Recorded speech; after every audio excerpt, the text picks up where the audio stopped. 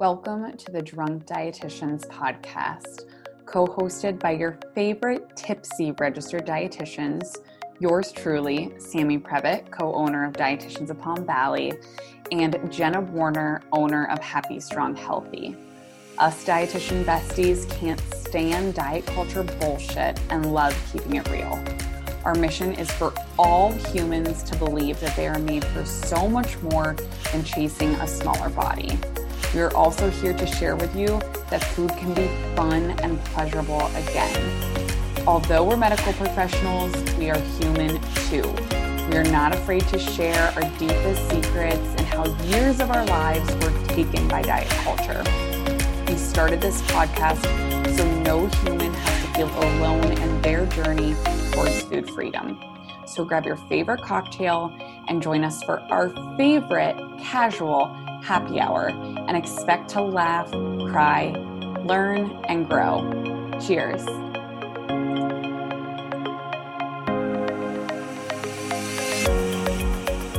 Welcome back to another episode of Drunk Dietitians. Sammy here to record the intro for you guys for this episode. I am so freaking excited because today we had on Tally Rye. She's a personal trainer from London, across the pond. So not only is her accent just the cutest thing, I have a thing for people from London, I guess, but I seriously was so excited that she even agreed to come on. She was someone who came across my social media feed a few weeks ago. I have no idea how I hadn't heard of her sooner, but she's a personal trainer, like I said, in London, and she is also the author of Train Happy, which is a book that is all about intuitive fitness. So I know if you've listened to this podcast before, you've heard us talk about intuitive eating, how to enjoy food again, trust your body. Well, now we're talking all things intuitive fitness. So this is all about enjoying movement again, how to bring true happiness back to your relationship with fitness. So Tally goes super in depth in our conversation that we have today about, if you came from a place of diet culture, how to really love fitness again and for how it makes you feel, but not because you're trying to burn calories or change the size of your body. Both myself and Jenna ask very personal questions about our relationship with fitness and look to Tally for some answers and just her expertise. If you are a fitness professional or know any fitness professionals, Tally does some really great sharing in this episode too of how to just cultivate a very safe space in the fitness world, making sure that we're using verbiage and just using language that really honors our body and doesn't undermine trying to, again, create that really great relationship with fitness. So I'm going to stop rambling right now because honestly, I just loved this episode so much. It is so exciting to share it with you guys. So I'm just going to let you go right in, enjoy this episode, and cheers to you. Happy Friday. Welcome back to another episode of Drunk Dietitians. Let's get some ASMR in here. There it is. I always love cracking that open. Today we have a very special guest from across the pond. We have Tally Rye. She is a personal trainer, the author of Train Happy, and also the host of the Train Happy podcast. So we are so excited for her because she believes in intuitive exercise and having a plan for every body size, shape, color, etc. So thank you so much for being here today, Tally. We're so excited. I'm really pleased to be here. And then I just realized I turned up with water, and that's not the plan, is it? I'm really sorry. Well, we drink all beverages here, and we love water too. Cool. So we're good with that. I have coffee today because it's like a marathon for me over here today. But when the clock hits 6 p.m., it'll turn to wine. Well, thank you so much for being here. Seriously, cannot wait to learn from you and just hear all of your inspiration. But we're going to start with a little rapid fire. So I'm just going to go really into it. Tequila or vodka? Tequila. Wine or beer? Neither, but wine if I have to choose. So tequila is like when you're drinking, that's your go-to, or do you have another? Do you know, I like tequila and gin. I don't know if you do gin as much as we do in the UK, but it's very popular. We love our gin and tonics and flavored stuff, and that's my vibe. Yes, I like that. Cocktails. Cats or dogs? Dogs. Because I've been studying your TikTok, dancing or running? Dancing, 100%. I knew that answer. Yeah. Crunchy peanut butter or smooth peanut butter? Smooth. Awesome. Woo! That's like the first one I've gotten in a while. Everybody's been a crunchy fan. Anyway. I had it on my breakfast this morning. I have peanut butter probably every day. Me too. That was in your podcast that Sam and I were listening to also. Yeah. All right. So, snow or sand? Sand. All right. Now, if you could have one thing in limitless quantities, but it couldn't be money, what would it be? It couldn't be money, but it could be, I'm really not, this isn't quick fire. This is a hard question. It is. That's a really tough question. I'm sorry.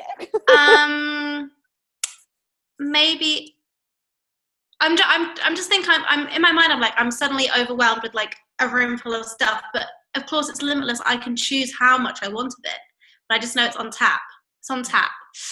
Available. I'm trying to think, like, I don't know myself very well. How about, I know it's not great for the environment, but sustainably made clothes. How about that? I love it. Love it. Like, Are you an athleisure girl? Obviously, we know your passion, but are you an athleisure girl, or do you like to wear different types of clothing?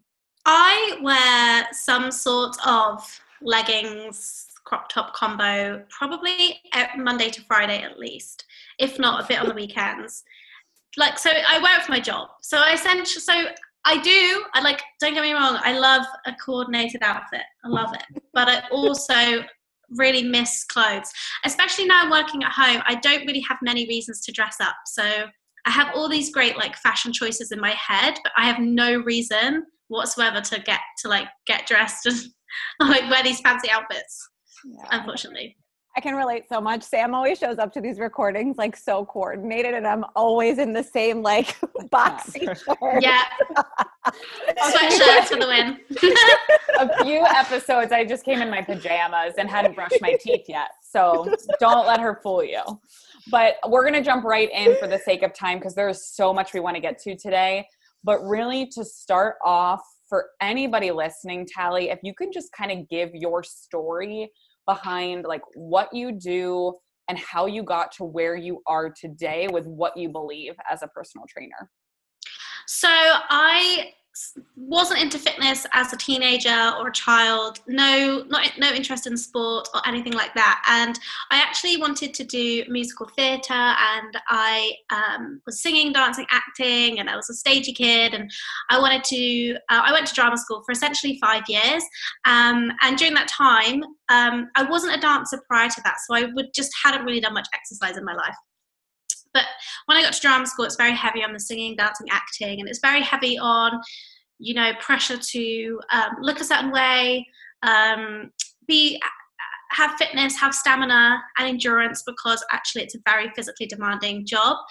And I also found myself at drama school having some gut health issues, and I also wanted to, just be the best healthy performer I could be. So naturally, I went on Google.com and I went on various magazine articles and social media pages, and I was looking up like how to be healthy, and healthy was presented to me as losing weight. That was like the first thing you did when you're getting healthy, is you just lose weight. And the second thing was cut out certain foods and work out in a very particular way, with having few rest days and at a high intensity. And so I naively just followed this guidance that I found from, people online and these, articles, and just started exercising. At the time, this is like 2013, 2014. And so Instagram was in emergence, and it was very heavily dominated by bodybuilding at that time. So I was very influenced by that, and I would start training in a bodybuilding way, which is lots of weights training. I also then started to do kind of macro counting and preparing my food, and also while I was at drama school. And, you know, initially I received lots of compliments, and I started getting a six-pack and all these things. And I then suddenly found myself like sitting in my dance, like in my rehearsals and my like classes, calculating what I was going to have for dinner, and, you know, making sure that I always had time to go to the gym. Like I could not miss the gym. I had to, you know, if I was going to have this snack this afternoon, that meant I couldn't have whatever I wanted at dinner. So I would just do like loads of mental arithmetic in my head every single day. And it got to the point where I just had like a bit of an intervention with my housemates who I was with at the time. And they were just like, you're becoming really obsessed with, you know, what you're eating and how you're exercising. And I was like, yeah, but I'm just doing what all the other people online are doing. Like, I'm just following these Fitspo pages, and that's what they tell me I should be doing. And they all seem to be happy, and they're posting pictures of their body, and they look amazing in my view. So I'm just doing the right thing. But I eventually like decided I would like stop tracking and deleted my MyFitnessPal, all those types of things. And then from then on, I went through different phases of being fairly obsessive over what I was eating, how I was exercising. Even though I wasn't formally counting what I was doing, I knew I had all these mental calculations I could still do in my head. So I was still being very restrictive. And once I graduated, I decided that this newfound passion I had for health and fitness, I would become a personal trainer on the side whilst auditioning, because, you know, acting's a part-time job and fitness can be a part-time job. So why not do both? That's very common in the industry. So I became a personal trainer. I never really auditioned. I just dove straight into it. Had already started sharing this on social media, you know, my personal account, and was doing lots of food stuff at the time. And kind of as I started working in the industry and have gone through my 20s and a lot of you know, personal growth, I realized that I was in a very highly disordered place with like food and exercise in my body. I would flip-flop between like trying one more diet, one more plan from a trainer that they would give me, you know, one more thing to try and get this body that I felt that as a personal trainer I should have.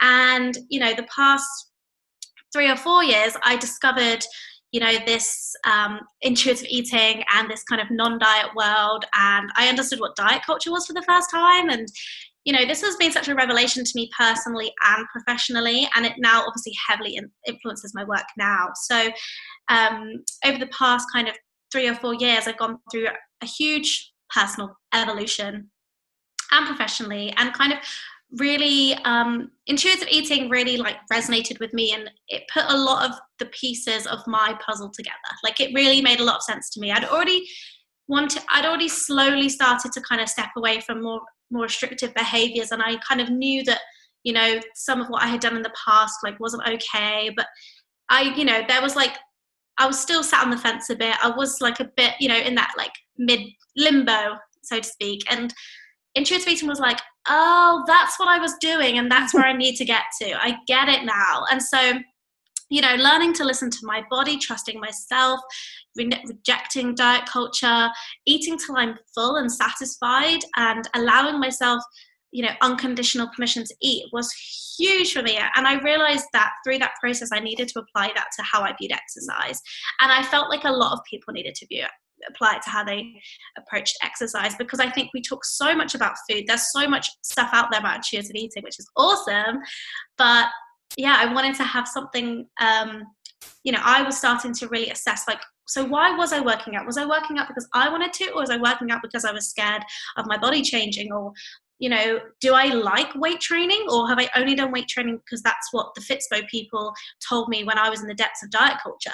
Maybe I actually prefer dancing, or maybe I want to do swimming. Like, maybe I can try other things, and I don't have to stick within these small, rigid box that I'd cornered myself into, because, you know, in the name of Fitspo and being a personal trainer. So the long and short of it is I wrote a book about it, and it's and I took those principles of intuitive eating and applied them to fitness, because like I said, I just didn't feel like there wasn't that much information out there about that. And it's the book I wish I'd had when I was trying to get fit and, care for myself without going down this disordered route that I think is sadly really common. That is awesome. First of all, just thank you for sharing everything. And I think, looking at intuitive eating, for anybody who's listening, maybe you've heard of intuitive eating, maybe you haven't, maybe you've seen it on social media. Intuitive eating is an evidence-based practice. It is made up of 10 principles, over 120 studies to date. And one of those 10 principles are movement, right? And I believe they just changed how they worded it, but like gentle movement that feels good for your body. And so that's something that you, Tally, have really kind of honed in on and taken that principle and just flew with it. And there's not a lot of people doing what you're doing. And so one question I had for you kind of coming onto today is, being a personal trainer, and one of your podcast episodes on Train Happy, you talked about how personal trainers have such a huge influence on people's relationship with food and fitness and health, even more so really than doctors and dietitians, due to just like access of, being able to really meet with them. So what would your message be to other fitness professionals when it comes to the power that they hold with, their clients and the relationship to food and health? Yeah. So I think it's true that, we often, our first point of call when we're trying to get help, trying to get fitter and healthier, we go to the gym, we go to a personal trainer. That's the most accessible way. I actually, finding a nutritionist or a dietitian in the UK is a bit harder, and it's a bit more niche thing to do. And, in some ways, it's quite a privileged thing to do. And I also think a lot of people don't feel like they need to go to their doctor with this, so they look to the personal trainer. The ironic thing being the personal trainer is the least qualified person out of that to give this advice. So it can get really conflicting and confusing, because there's a lot of, I'm sure it's the same in the nutrition world. In fact, I know it's the same in the nutrition world as it is in the fitness world. A lot of people come into this industry, hello, myself, my story, because I was obsessed, okay? Because I felt like I needed to control my body. And if I can control my body, anyone else can control their body. And if I can do it, you can do it too. And so we go in there with the best intentions, because we're like, I just want to give someone what I gave to me. Yet what we're often giving to ourselves, or rather doing to ourselves, can be quite disordered. And it can be, it can cause us to have a strained relationship and confused relationship with exercise and food and our body image. And so exercise often gets framed, I think, in that setting as, you're going to a personal trainer because you want that transformation plan. You want to have that, 60-day plan. You want to get the before and after photo. You want them to solve all your problems before your holiday. And I think a lot of personal trainers are also slightly projecting by offering those things, because maybe they feel uncomfortable in their body, or feel like they have to look a certain way, and therefore they feel that other people should look a certain way. And so that informs the lens with which they conduct themselves. And so, I think I don't blame any personal trainers for that, and I don't blame any nutritionists for that, because we are all swimming in the sea of diet culture, right? This is the normal message. And actually, maybe if you're listening, maybe this feels quite like a radical thing to say, that you might not want to do those things. So I get it, but I also think that therefore a lot of personal trainers may say to you, like, what's your goal? What do you want to do? And, they may encourage you to try and lose weight when you might not want to lose weight. And in fact, interestingly enough, I got the opportunity to write my book because the person who commissioned my book came to me and said, I really relate to the work you're doing. And I had an experience with a personal trainer where they didn't listen to me. And when I said I wanted to focus on getting fit and strong, they put me on a meal plan and were tracking my weight. And that's not what I wanted to do. That's that's not getting fit and strong, that's losing weight, and that's a different thing. And I think that's what we need to get into we need to get that differentiation in fitness. Like, losing weight is a thing and getting fit and strong is another thing, and those two are not inextricably linked. They're different, and we need to stop saying they're the same thing.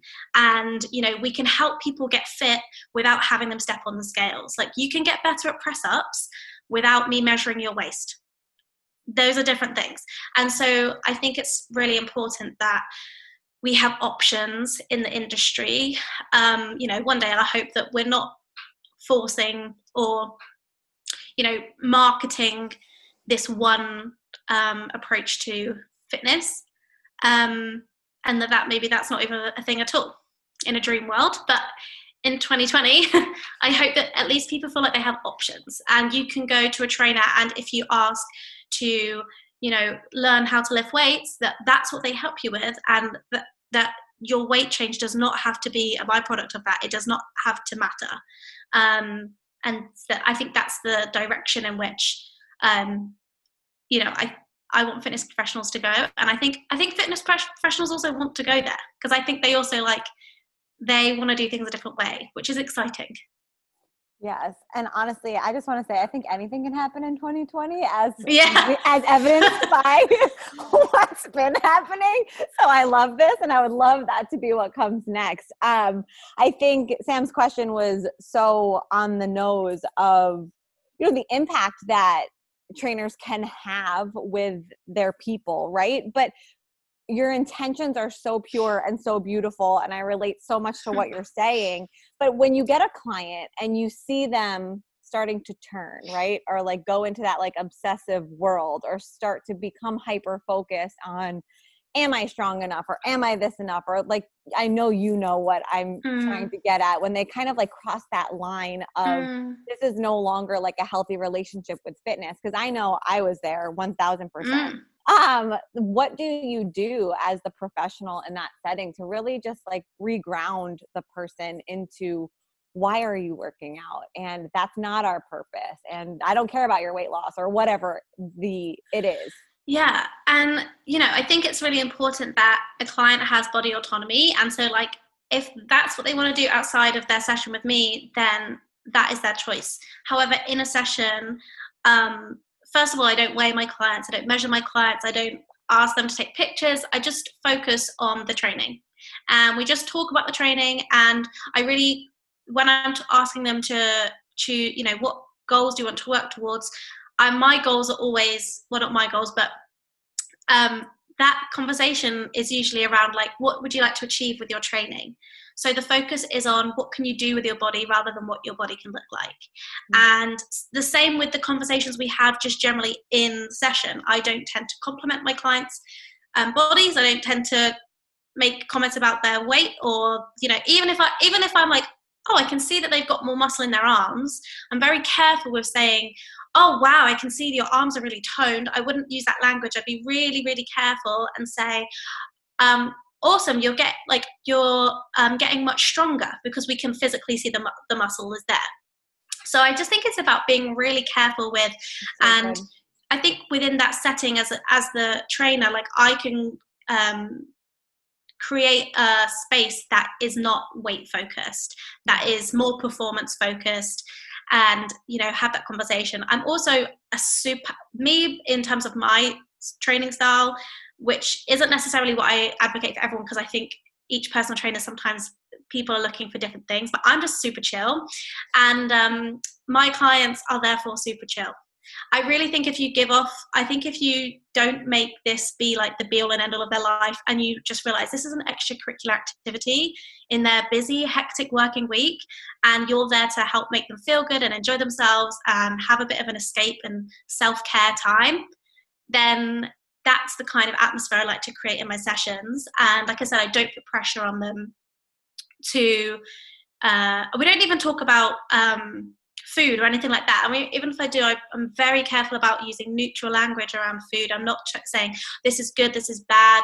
I might say oh, that's delicious and that's yummy, or I don't like those things, but I don't try and put either of those things on a moral pedestal, because I also think that we can get subconsciously like learn a lot of this stuff from ourselves. And I've also noticed so interestingly enough, where I train clients, not anymore, I train them on Skype now, but pre-corona, pre-pandemic, I was in a studio, and that studio specializes in transformations. So I am like a fly on the wall, and it's fascinating.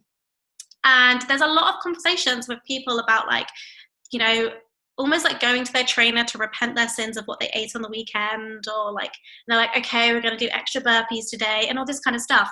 So I think for me, it's just really neutralizing that stuff. I'm not asking about it because I'm not expecting them to report a food diary to me, because I trust them to be the expert of themselves.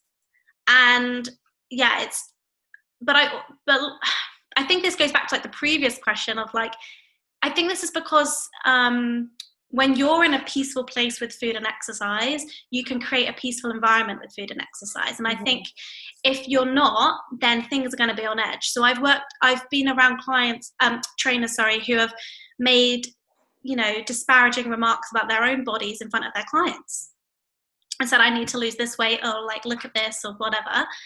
And even if you're not directly saying something to a client in that situation, you can't help but internalize as the client, like, oh, do they expect my body to look like X, Y, Z?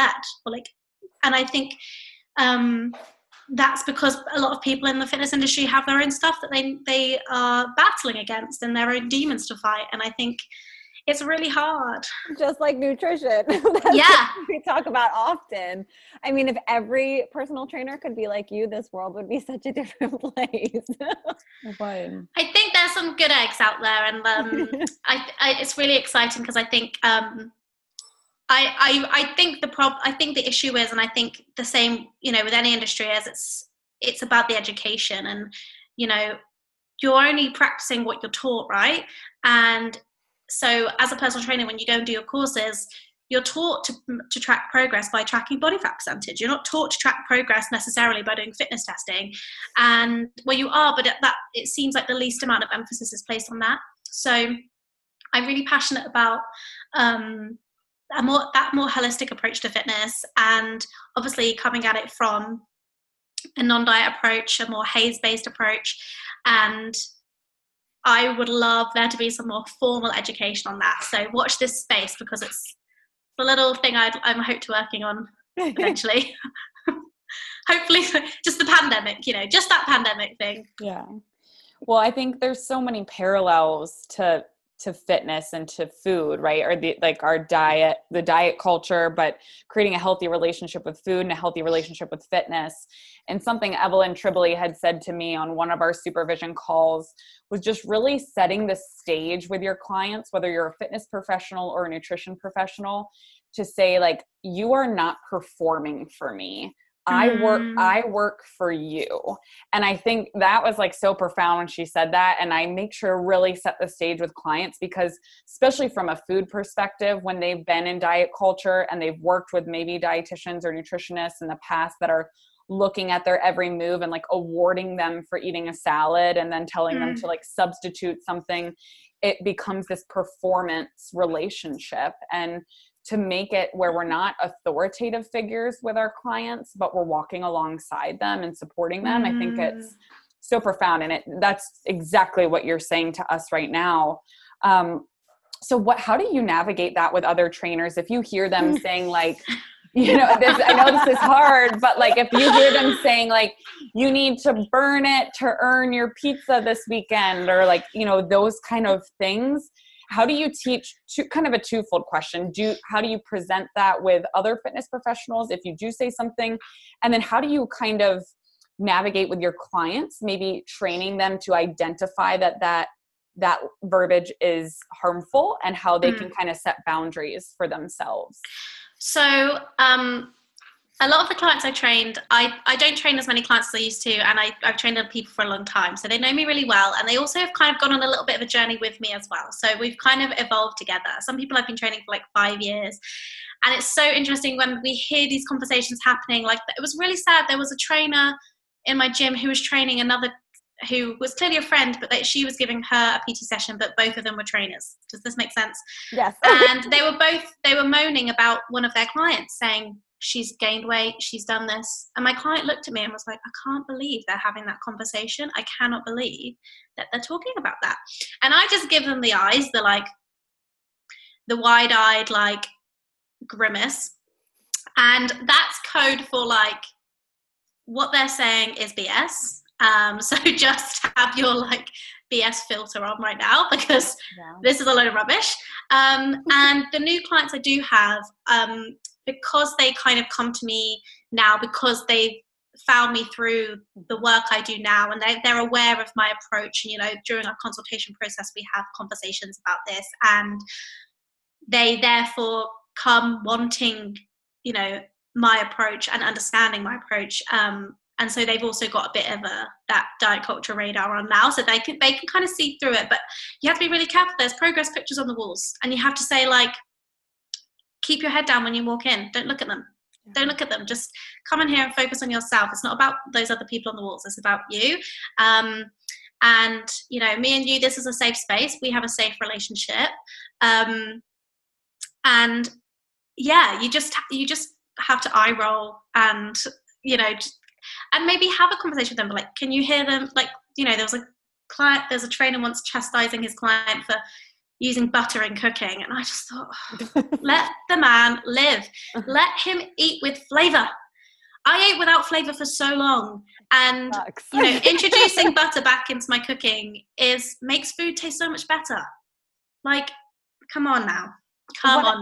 What I hear is that, and what I love that you're saying is that you don't try to, and this is something I'm really working on, is that you don't try to protect your clients from hearing or seeing, I think, the things that are outside of your own perspective or the work that you guys are doing, but you make it a very safe space to have a conversation if something does trigger them. And I think that that's huge in nutrition and in fitness, because we have clients that if they're seeing something on social media and it's impacting them, or they hear something that could be triggering for them, and we don't talk about it, we don't know where they're kind of like brewing that information from, right?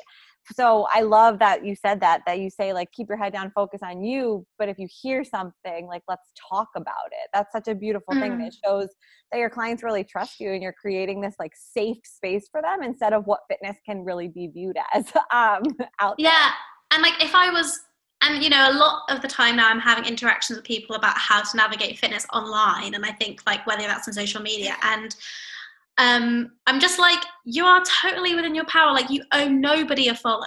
You owe no one a follow. If you're going on someone's page, and I feel like this gets said a million times, but if that is triggering you or making you feel like you're not doing things correctly, or, you know, you're not eating correctly, or you should be eating less, or you should be smaller and you should be lighter, like, you're well within your rights to set the boundary, and you're well within the rights to protect your energy. And, you know, it kind of goes without saying, I think, in the context of real life as well. It's really hard to, like, have verbal boundaries with, like, friends and family when people make comments and stuff. I think that's really hard. But I think we kind of spoke before we started recording about, I find certain things, like, a lot less triggering for me now as they did, because when you get to a point, I think, where you are you've done a lot of work on yourself, you can become a lot stronger and firmer and planted in where you want to be, and you're not as easily kind of swayed around, I think, and you can feel really grounded with where you are. And so, like, it takes time and work, and that's what we as professionals try and enable that journey, and we're trying to, like, walk with them on that and, you know, hold their hand a bit. But I think there's a point where you kind of turn that corner, and you know, it's not to say you won't ever have moments, because that's, like, we're human.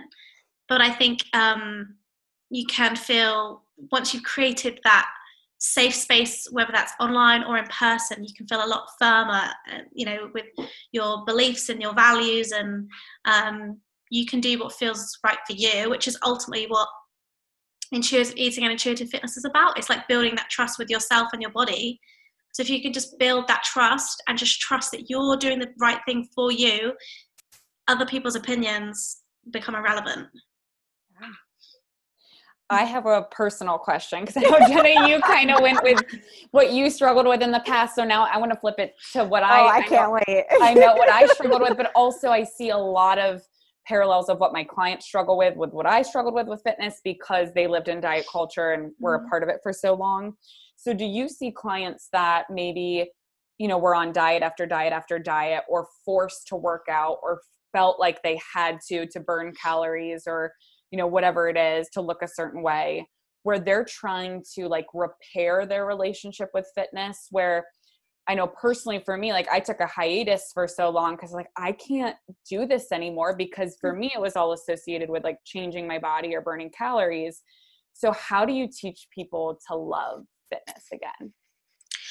So yeah, totally get that, because it's interesting. So like I said, I've had a lot of clients I've trained for a long time, and you know what, generally those people are in a really good place with food and exercise, and they actually have I think quite a normal relationship with food and exercise, which is actually very unusual, but they seem to be pretty okay. But people I get to meet more recently, yeah, they may have gone through I've had quite a few people who've gone through phases of taking a break from exercise. They've been working on intuitive eating. They've been, working on moving away from diet culture, and exercise is so strongly correlated with dieting and restriction and punishing. And you know what we said about doing stuff to your body rather than giving to your body? It's like, what can I do to like make up for that food and burn off that thing and feel less guilty and, hate myself a bit less? And I think when you've been in that mindset for so long, you have to have a pendulum swing to rest. Like, I think that's really important. I know Caroline Duna, who wrote the Fuck It Night, We Can Start This, Can't We? She talks a lot about rest, doesn't she? And I think that's really important for part of your healing journey. And it's not to say that you won't ever come back to exercise again. Exercise will always be there. There's always going to be an option to move your body in some way, shape, or form. And I really like to encourage people to think of the big picture, think long term. If 6 months, 1 year, 2 years, you need to step away and just focus on your mental health and your relationship with food and all that stuff, then that is totally cool. What we're hoping is that you can come back to that middle of that pendulum, find a sweet spot where you're engaging with exercise on your terms. You're doing it because you have intrinsic motivation to move your body. You're not doing it for external validation and compliments and to please other people. You're doing it to please yourself and to make you feel good. And ultimately, that's the goal. And you also may find that you choose to do different forms of exercise. So for me personally, I didn't take a formal break, but I reframed what I did. So I stopped doing the kind of bodybuilding style training that I'd done for years out of habit, and I've had swimming lessons, and I've been doing lots more dancing, and I've done more Pilates. So actually those forms of exercise I used to dismiss because in my view they did not burn enough calories or get me the aesthetic results that I was told that, as a fitness professional, we're always talking about getting results, and results always means 9.9 times out of 10 it's equating to leaner, thinner, smaller, or like bigger muscles. It's always about that aesthetic look. And so I just got it driven in my head that I must always burn the most calories, I must always do all these things. And so I started to write these rules about what was good fitness, what was bad fitness. The same way we have the good and bad foods, right? We have the good and bad fitness. And so I started to allow myself to do the things I thought were bad fitness, like yoga. Like, I was like, what's the point in yoga? Because I'm not sweating, so what's the point of it? And actually yoga is incredible for your body. For your mental health, to calm your nervous system down, to recenter yourself to your body, to reconnect with your breathing. And I think then it's about going through like a gentle education of like, what are the benefits of the different forms of movement and what can they give me and bring me. And yeah, it's a process. It's not an overnight thing. And everyone's going to be individual. The same way with intuitive eating, we can't give timelines on how long it's going to take you to kind of unlearn the stuff that's been so deeply programmed in your brain. It's the same with fitness. The way we view exercise, if you've had a traumatic experience at school when you were not picked for sports teams, or you got shouted at by a teacher once, and there's this stuff going on, then you may need more therapeutic help to get back to exercise. And I think there's no right or wrong. It's about what's right for you, and empowering you and giving you back the control to do what feels good for you, and not doing what you think is right by someone else's rules. And once again, that's essentially what my book by the end of my book, that's what I hope happens. I hope you read it and you're like, oh my goodness, so first off, I can exercise to feel good, and I don't have to do burpees if I don't want to, and I can work out in the body I have now, and I don't need to change the body I have now to enjoy exercise. Wait, what? I think I want people to have that realization, and I want people to be like, oh, I want to go and do a dance class. And maybe Sammy, if you were like, oh, I was such a runner, maybe running's not the thing for you. Maybe you want to go and do swimming, or maybe you want to go and do pole dancing. I don't know, get out the gym. I'm a personal trainer, but I'm like, get out the gym. If the gym has been such a place of restriction for you and was so part of your identity, don't exercise in the gym. Go into the park, find different classes, find different sessions, go do different things like rock climbing, or I don't know, there's so many things you can do now. So have fun with it. And my last thought on this is, when you're a kid and you're moving your body and you're running around, it's called playtime, right? We need adult playtime. We need to bring it back. I love that. Adult playtime back. That's amazing. So think about you and your friend, you're going to this pole dancing class. That is your play date for the week, That's your fun, let loose. I used to work for Lululemon back in the day, and they used to call it sweat dates. And I loved that concept. Find a friend and have a sweat date. Maybe the intention was different, but I think that we can bring that back. I love that though. I think that's so powerful because, we can't dismiss the fact that endorphins are also real too, right? When you are moving your body, they do get released and you feel good. I had a moment the other day where I was watching a Peloton instructor on my phone while I was running, talking about being strong, not small. And that, I love that. Hit me so hard. I was like, I love this. I love feeling strong. That's such a great mind reframe, I think, that is just so needed for people to hear. So thank you for all of this. I think when I was listening to your podcast this morning, I really wanted to ask you more, to dive into more about how to motivate or inspire versus that sneaky diet culture concept. But I think that we've answered that so many different ways in this conversation. That's just so amazing. And you've identified it so much. Is there anything that you would want to add? And we can, of course, link your podcast in the show notes, because that episode that Sam sent me this morning really did cover a lot of that. But it was so interesting to hear you both talk about it. I loved it so much. Yeah, so that episode you're referring to, I did it with a friend who was a personal trainer and called Ban Hass. We both started on the same day. Well, no, she started a few months earlier to me, sorry. But my first day on the job, I met her, and we've both gone on to work in different places and do different things. But we both live in London, and it's so funny that the people we were when we first started that job to versus who we are now, it's so hilarious, the difference, which is why on the podcast we have such a laugh laughing at ourselves, because it took us right down memory lane. And I think what really came out of that was particularly we were talking about, we both teach spin classes, and we were talking about how we communicate intuitive fitness as a teacher in a class setting. And one of the big things we both said was about using language that allowed for people to go at their own pace. So when we were talking about it as a personal trainer, I think also in a class environment, and I hope there are instructors listening that are like, I will take this on board. But I also hope that if you go to classes, that you are well within your right to kind of listen to your own body and go at your own pace. And this is something I'm really learning to do. And maybe I actually probably need to write about it, because I think we need to, use language that gives people the opportunity to we're not constantly forcing people to distrust themselves and push through pain. There's so much within fitness of talking about working through the pain barrier and just keep going, do not stop, you're not allowed to give in, give me 5 more, no one quits, all this language, right?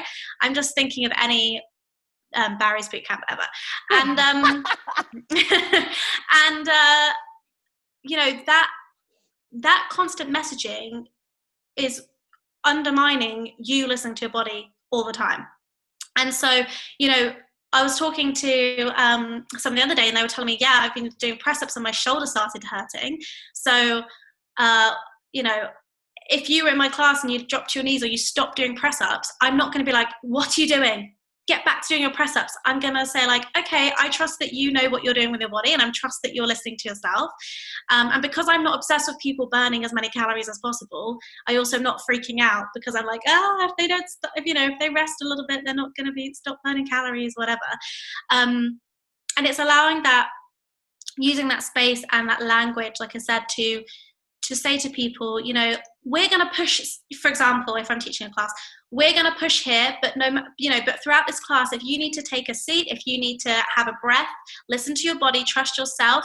If you want to come with me, come with me. If you don't, chill, but we're going to we're going to go for it.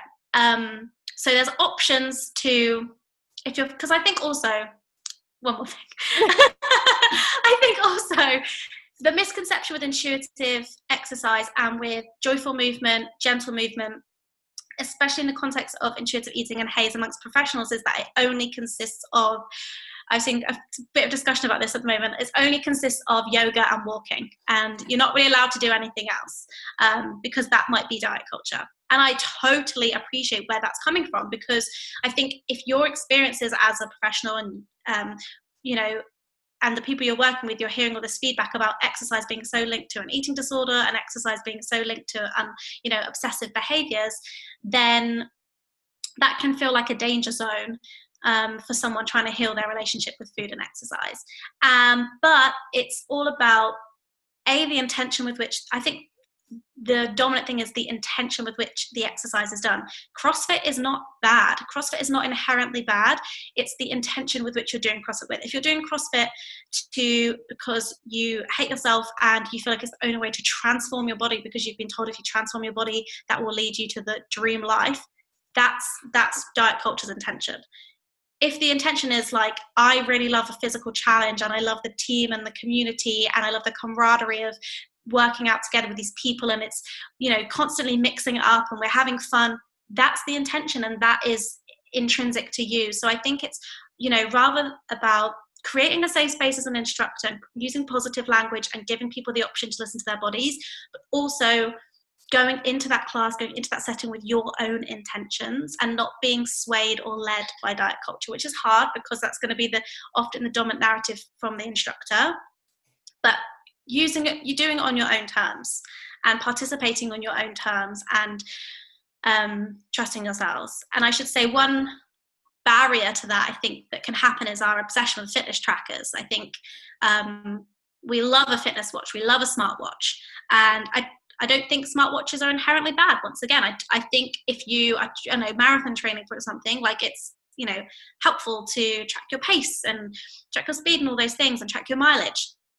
However, if you know that you have a personality type that gets, dials in on numbers, they're not for you. And if you find yourself, and I often say to people, you don't have to get rid of it. I'm not anti them. I'm not going to promote them. I'm not anti them. But if you find yourself going to a class and you start looking at a watch and tapping and feeling a slight disappointment if you didn't burn as many calories as you thought you would, take it off, have a break, have a rest, and engage with the same form of exercise or do a similar class or something, and notice how you feel when you're not wearing that fitness tracker. And I've posed that kind of to quite a few people, and I get quite a few messages about this of I tried for my run. In fact, I had someone listen to my podcast and she sent me a message saying, I was out for a run and I turned off the thing in my headphones that my fitness watch talks to me in my ears about my pacing and my mileage, and I turned that off. because I wanted to listen to your podcast. And on the podcast, you were talking about how great endorphins are and how much you could just get in the rhythm of running, and it's so great for your mind. And she's like, I ran my fastest distance ever, but I found that I was getting really distracted, and I was like listening to my body, and I was actually really enjoying it in the moment, but I wasn't distracted by this external numbers and voice in my head. And I was able to be more present and connected with my body. And so I think that's important to touch on too. That's huge. I love that. Again, I feel like every time we have something with fitness, it has that parallel, because the same thing with food. A salad is not inherently bad. If we're eating the salad because we want nutrient dense, crunchy, crispy, fresh food, but if we're eating it because it's the least amount of calories and we're trying to starve ourselves, well, then that comes into that diet culture mentality. So, and I totally get it as well, because I don't for me, from healing with a pretty obsessive relationship with food, there are some foods that I can't eat because I'm like, that's so strongly associated with restriction and a period in my life. Like, why would I can't bring myself to eat like protein bars. However, I used to make overnight oats all the time. And to this day, it's still one of my absolutely favorite breakfasts. And it's because I genuinely love it. And it's not because it was a dieting thing. And I think it's the same with exercise. Like, there's certain forms of exercise I will not bring myself to probably do again, because if I don't have to do it, I'm not going to do it. But, there's certain other things that I did really enjoy. Like, I do enjoy weight training, but now I'm just doing it on my own terms. I'm not doing this rigid structure, and I think they both apply. You can kind of flip them both ways. I could never eat a hard-boiled egg white ever again. Yeah. Oh, never in life, unless it's like a Cobb salad with like bacon and blue cheese. I will never eat a rice cake again. Can't do it. Honestly, can we talk about, I know we're like running out of time here, but rice cakes are all over freaking TikTok as like this savior food. I'm like, I want to scream every time I see one. See, I haven't seen that yet. So is that my algorithm? Start following more people. I don't want the diet shit on my feed. I just want to pretend that everybody knows intuitive eating. No, I saw that on like 6 different posts like in a row the other day, and I was like, oh, I was so angry about it. I ran to like look up like the differences, and I was going to do a post. I saw someone did another time. Well, side note as well, I saw someone did a what I eat in a day, and it was like, what I eat in a day, only real foods. And I was like, wait, we're still talking about clean eating in 2020? Like, I know. I think I saw the same one. We could talk about who it was when we stopped. Yeah. I was just shocked. I thought that like generally things have moved on from that, but I think it's so rife on those platforms, and it's scary because there's so many vulnerable people on there. It's coming back big time, I see too, because it's very trendy. I think that's coming back, and I'm seeing a resurgence of Whole30-esque type verbiage on there. That's like really terrifying, that we just, I guess, have to be louder about how much I personally hate that diet. But seriously, Tally, this was everything and more. Like, Sammy brings the most incredible people into my life, and I'm so happy that she texted me and was like, she can do Friday. We have to do it. We're doing it. So, thank you so much for being here. Is there, before we tell people where to find you, I think Sammy and I say this every episode. I think the entire episode was a nutrition or fitness tipsy. But is there any last words you want to leave with people, and then tell everyone where they can find you in all the spaces? So I have a question, is how would you move your body, or what would you do if it didn't have any impact on your weight or what you look like? What do you want to do? And I recommend trying that. That's a perfect thing to end with. And like Jenna said, where is the easiest place if people want to find you or find your book or podcast? Where do they go?